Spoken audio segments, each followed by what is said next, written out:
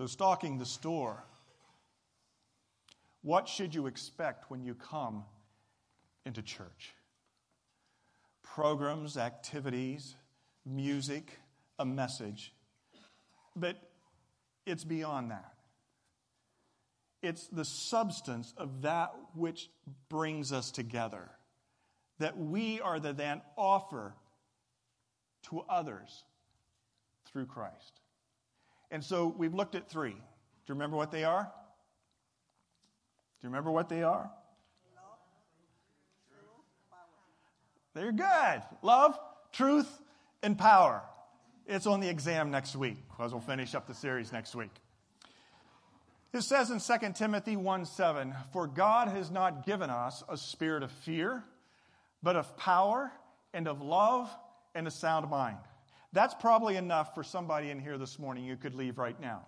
Because you've been living maybe in a state of fear, a state of uncertainty, and you're apprehensive. And the scriptures teach us that in God we have received a power, and that is a power through His Spirit that dwells in us. And it's a power that comes from God, it's a love that comes from God, and it's a sound mind, a disciplined mind, a truth that comes from God. And so we are going to look at the third part today, and that is in the subject matter of power. Philippians 3:10. How many of you memorized it? Everybody? Anybody? I want to know Christ, yes, to know Him and the power of His resurrection. So the first Sunday of this year, Greg England led off and he shared about the resurrection of Jesus Christ. And part of us were, at least I was, going, wow, the resurrection of Jesus Christ, we're talking about that sort of like a week and a half, 2 weeks after Christmas. And Easter's yet to come. But the reality is the resurrection of Jesus is what brings us here today. None of us would be a part of the Church of Jesus Christ. There would be no store to dispense anything if Jesus Christ remained in the grave. And the New Testament church exploded. I mean, that's where church started, right? There was no church before Jesus Christ and before His resurrection. The church, called the assembly, the called out ones who were followers of Jesus, it started on the heels of Jesus after He was resurrected from the dead and He ascended into the heavens. He sent His Holy Spirit, and then the movement began. So for 2,000 years, this church movement has happened, but it's happened only because Jesus Christ was raised from the dead. And so those people in that day were witnesses, many of them eyewitnesses. I saw Him.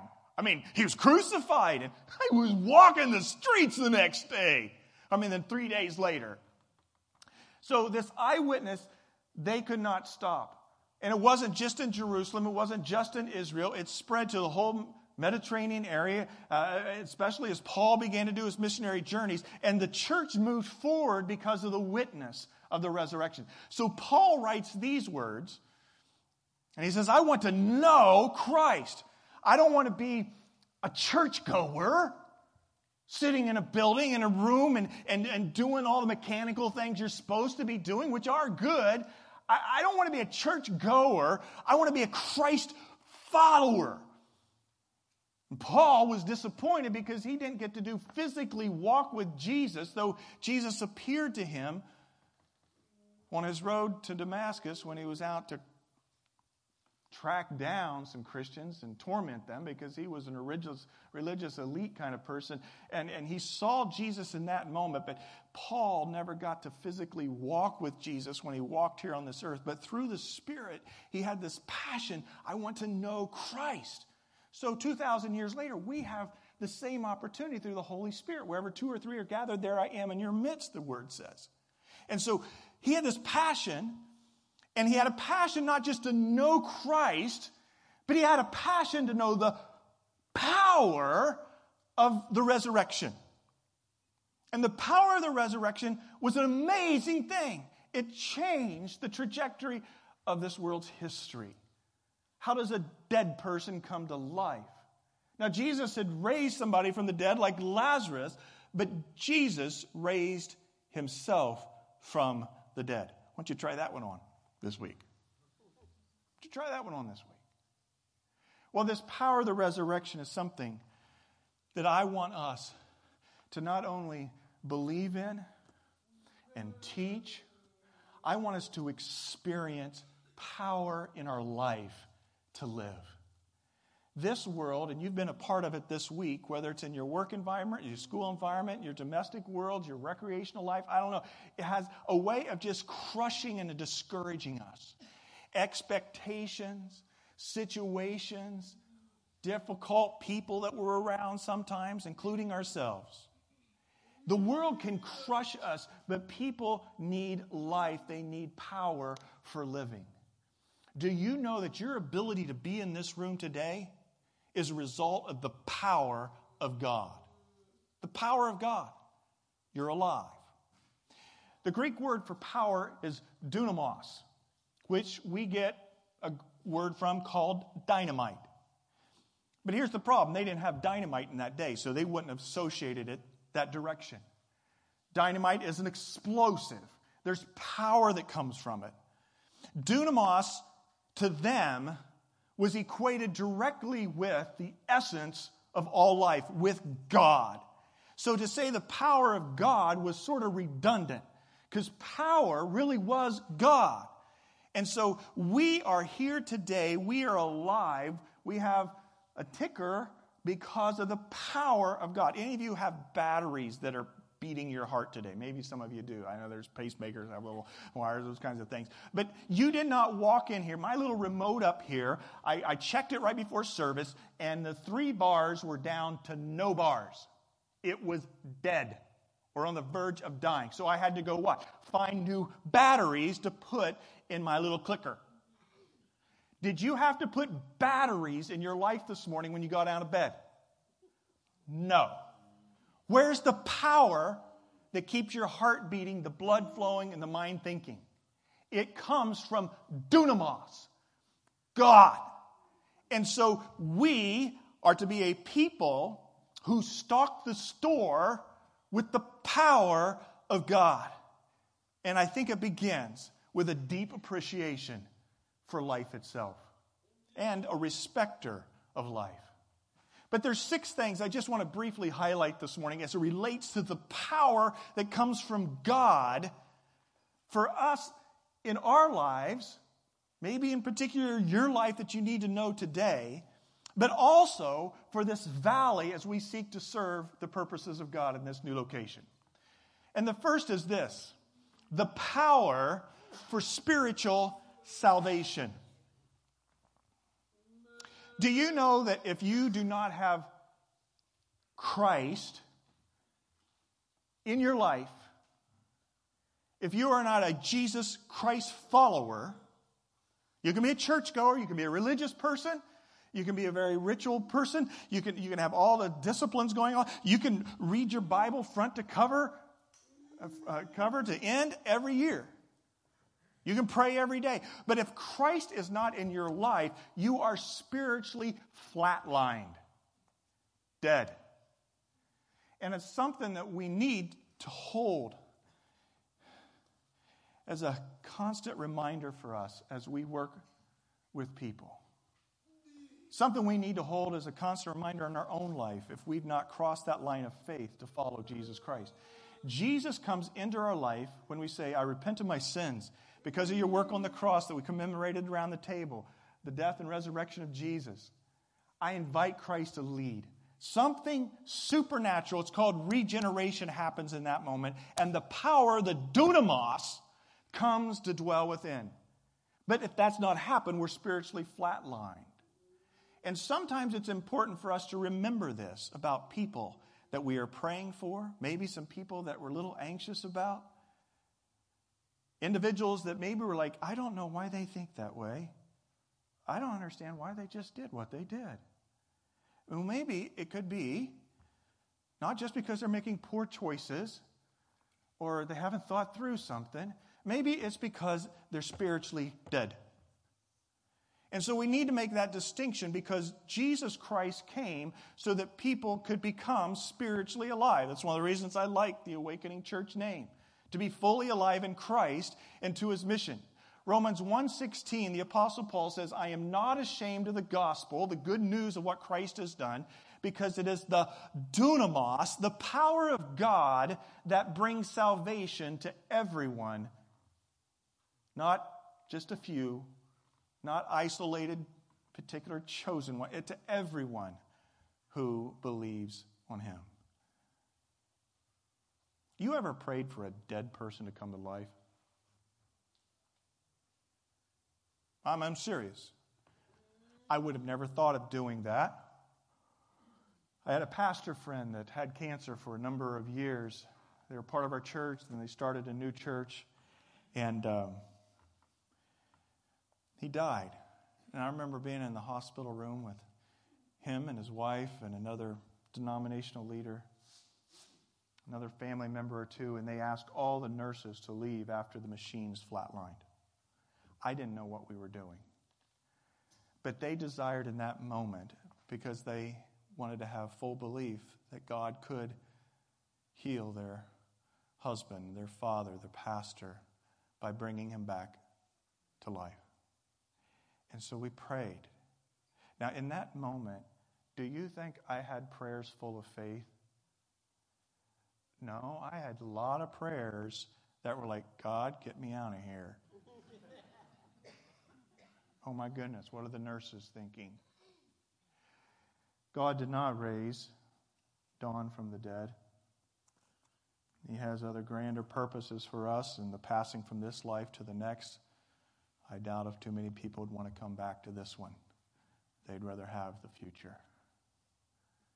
But I had to admire his wife and his family and some of the parishioners, because they actually believed God could take someone who was physically flatlined and bring him back to death because of the power of the resurrection. Do you have somebody you're praying for that is so spiritually dead and flatlined that you've quit praying? And it's almost awkward for you to have hope anymore. Don't do it. It's what the adversary wants you to do. Let us pray with fervency for the gospel of Jesus Christ to go forward, to bring salvation, to take spiritually dead people and bring them to life. There is no greater miracle. Many of you could stand up here and give testimony this morning of that miracle, the dunamis of God in your life. You were headed this direction, and it was even a successful direction, but there was an emptiness in your heart, and God met you. You repented, you turned to Him, you allowed Him to bring His salvation to you. You became spiritually alive in Christ. The power of salvation needs to be constantly offered through the body of the Awakening Church. The second is power for righteous living. That dunamis comes not only just to make you who were dead spiritually alive, it comes to enable you to live the righteous life, the good life, as Scripture refers to it. In 1 Peter 1:3 it says this: His divine power has given us everything we need for a godly life through our knowledge of Him who called us by His own glory and goodness. You cannot live the good life, the godly life, by human effort. It comes by yielding to the dunamis, God's power Himself, in you every day. Now, how is this? Well, Scripture teaches us that there's this dogfight going on between the sinful nature and the Spirit that's now come within us. And simply put, the one that wins is the one that you feed. And so you say simply every day at every crossroads, maybe you need to bite your lip here, maybe you need to step out of your way and give comfort and encouragement here to someone in need. Whatever it is that you know you need to be doing, you yield in that moment, not to the flesh, the sinful nature, but you yield in that moment to the power of the dunamis, the Spirit that dwells within you. And He is able to bring godly living. A couple verses just right after this, it explains some of the power for godly living. For this very reason, make every effort to add to your faith goodness, and to goodness knowledge, and to knowledge self-control, and to self-control perseverance, and to perseverance godliness, and to godliness mutual affection, and to mutual affection love. Now that, my friends, is a pretty good list, don't you think? Do you want some of that? Do you want us to be able to offer that in the store? It comes through Christ dwelling within us and his power. So there's power for salvation. There's power for righteous living. The third I want to mention is power for bold witness. Bold witness. Now, this is the one we all need in light of grand opening. Because some of you have somebody on your invite 5 list. And it's not that you're going to give some big bold witness for Jesus, but you know that the Spirit's prompting you just to make the ask. I mean, free in and out. Come on. Giving you a tool there. And so it's like, okay, here's the ask. It's standing before you. And you don't do it. That's understandable. I've backed away. I've shied away from witness sometimes, so I know I need to be bold. It's in that moment that you need to say, I need the power of the Holy Spirit to help me, whether it's frame a word or two or to make a suggestion, to step into the conversation, to turn the conversation. Maybe they're telling you about their life another time all over again. And you're saying to yourself, nothing ever changes for this person. I feel for them. I wish I could help them. And in that moment, the Spirit says, well, why don't you take an action and just invite them to join you in a church service? Now, here's my problem with that in part. I don't want to invite people to a church. I want to invite people to the kingdom of God in a relationship with Jesus. But this store, this church, is here to serve the purposes of God and His Holy Spirit, using you to bring people to Jesus. And so He's going to give you power for bold witness. And it may not be invited. It may be to be able to speak a testimony of your faith, of what God's doing, to exhort them with some tough love, whatever it is. The Holy Spirit gives us boldness. That's why Jesus told them to wait after He ascended to the heavens until the Holy Spirit came. And in Acts 1:8 it says, but you will receive what?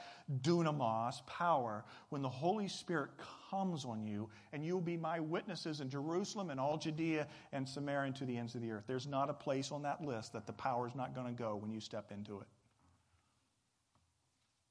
Power for bold witness.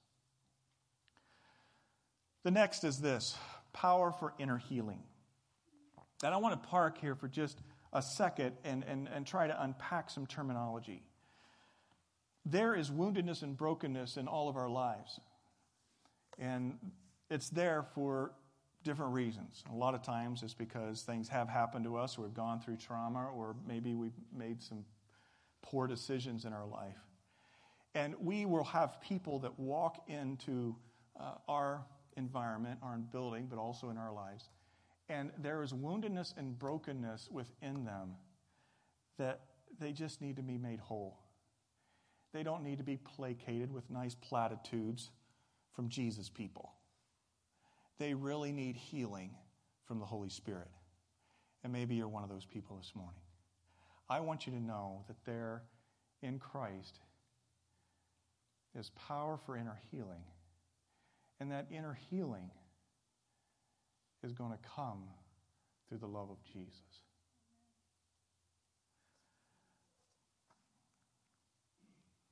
Ephesians 3:16. I pray that out of His glorious riches He may give you strength with power through His Spirit in your inner being. So that Christ may dwell in your hearts through faith. And I pray that you, being rooted and established in love, may have what? Power, dunamis, together with all of God's people. Power for what? Power to grasp how wide and long and high and deep is the love of Christ.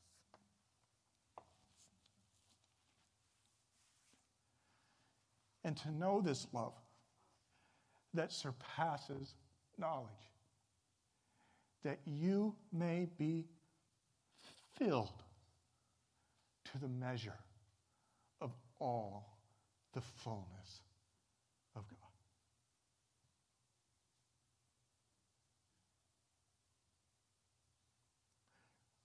to steward this power.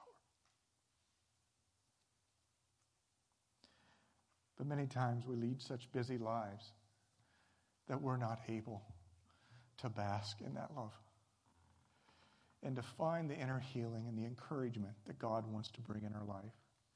Sometimes He needs to bring people into our life to lead us down certain paths of understanding. Sometimes there are certain things we need to lay down to allow Him to flood our hearts with His love. But the Apostle Paul wanted them to know that the power of inner healing comes from knowing how wide and deep and broad and incredible the love of God is. This was my view this whole last week. I was blessed to be able to be gifted a week away to do writing for a project in my doctorate program, a 150-page project that many of you know I've been working on for a long time. My wife especially knows it. But the deadline is February 15th, 2 days before grand opening. And so I asked my wife to have time away. She blessed me with it. I was blessed with a Marriott villa in Desert Springs.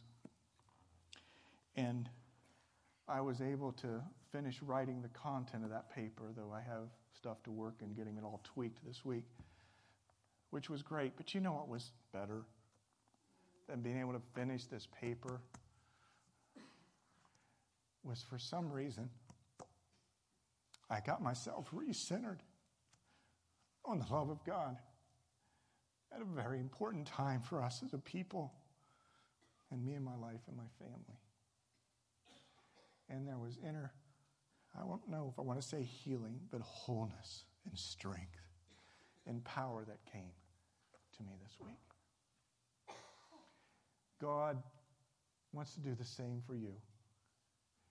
You may not need a view like this of the mountains and palm trees and water and a golf course, but you do need a safe place and some still time, maybe with some special friends, to reconnect with the love of God. And it is my prayer that we as a church would continue on that path of wholeness, every one of us, and that we would find the power in the love of Jesus. And then we can better offer it because it flows out of our life to others. As we talked about the first week, God has poured out His love into our lives through the Holy Spirit He has given us. It's there for you this morning if you will stop, pull some time away, focus on His love. That Ephesians 1 chapter, Ephesians 3 chapter, those are really great places to read. The paper I was writing, some of you are familiar with, it's on spiritual warfare and deliverance ministry in the local church. A year and a half ago, we spoke on this. That's when I sort of began this project. And I want you to know that this week, as I finished up writing that and reflecting on even where we were a year ago, it renewed my efforts all over again to be real about the unseen spiritual realm, because we do have an enemy, and it's not who you think. The enemy is the adversary and his workers. But we have been given power over them, and we as a church will fight spiritual warfare on our knees and in counseling and in praying over people, whatever it may be, so that the strongholds that come, and they come to us all, can be broken through the finished work of the cross. It says this in 2 Corinthians 10, 3 and 4, "For though we live in a world, we do not wage war as the world does. The weapons we fight with are not the weapons of the world. On the contrary, they have divine power to demolish strongholds." And saying I just spent a week studying and rethinking and writing on all this, it's best that I just move on to the last point, because we could get hung up here for a long time. The sixth is this: power for miraculous works.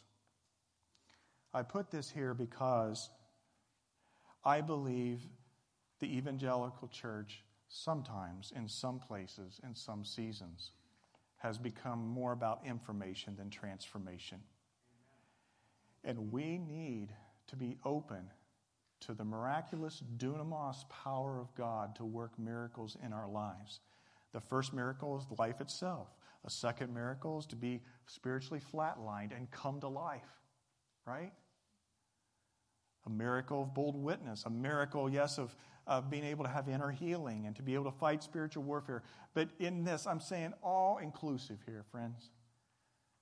He sent his disciples out. It's one of those passages I had to dig back into this week. As rookie novices, people he pulled off the shoreline of fishing. And within a few days told them, you go proclaim the kingdom of God, heal the sick, and cast out demons. If Jesus had done that to you along your work path this week, what would have you told him? Okay, but is there a school or class I can go to for that? Untrained. Because the power of God doesn't operate through people with knowledge. Knowledge is important and valuable. Jesus takes his power and works through people who are obedient. Jesus cast out demons. Yes, he was the Son of God, and you may say, how did he do that? But he cast out demons not so much because he was God himself, but because he was obedient to his Father to forward the kingdom. It was his obedience that was powerfully effective in bringing healing and transformation and miracles to people's lives. And so every one of us in here can be obedient people. You don't have to have courses. You don't have to come from some, Pentecostal background. You don't have to be able to know everything there is about that person's life. And if they checked out all the other ways to be able to be made physically whole, you can pray for people by being obedient.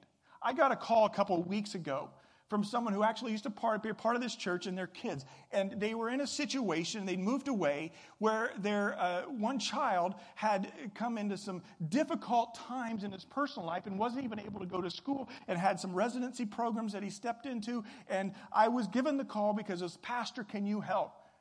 I don't know, maybe we could come visit you or whatever, but I know you fight with spiritual warfare. But my child is seeing shadow people and hearing voices and is not able to sleep and other trauma happening in their life.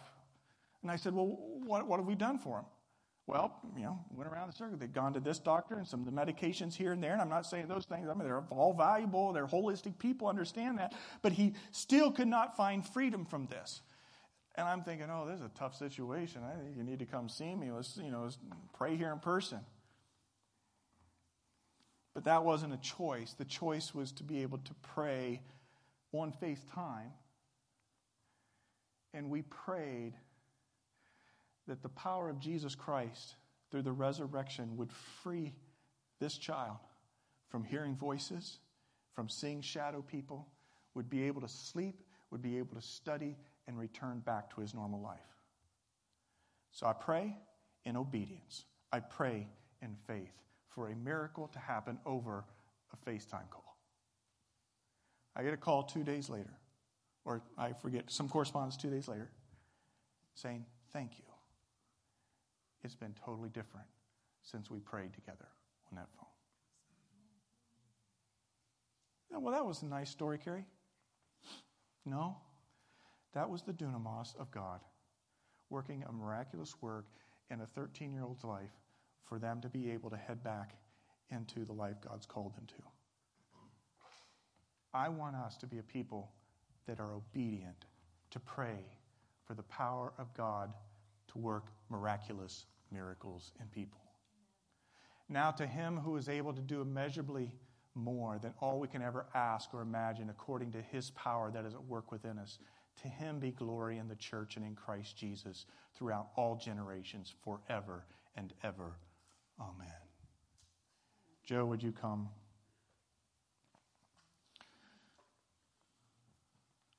These 6 areas of power could each be taken on themselves and unpacked more.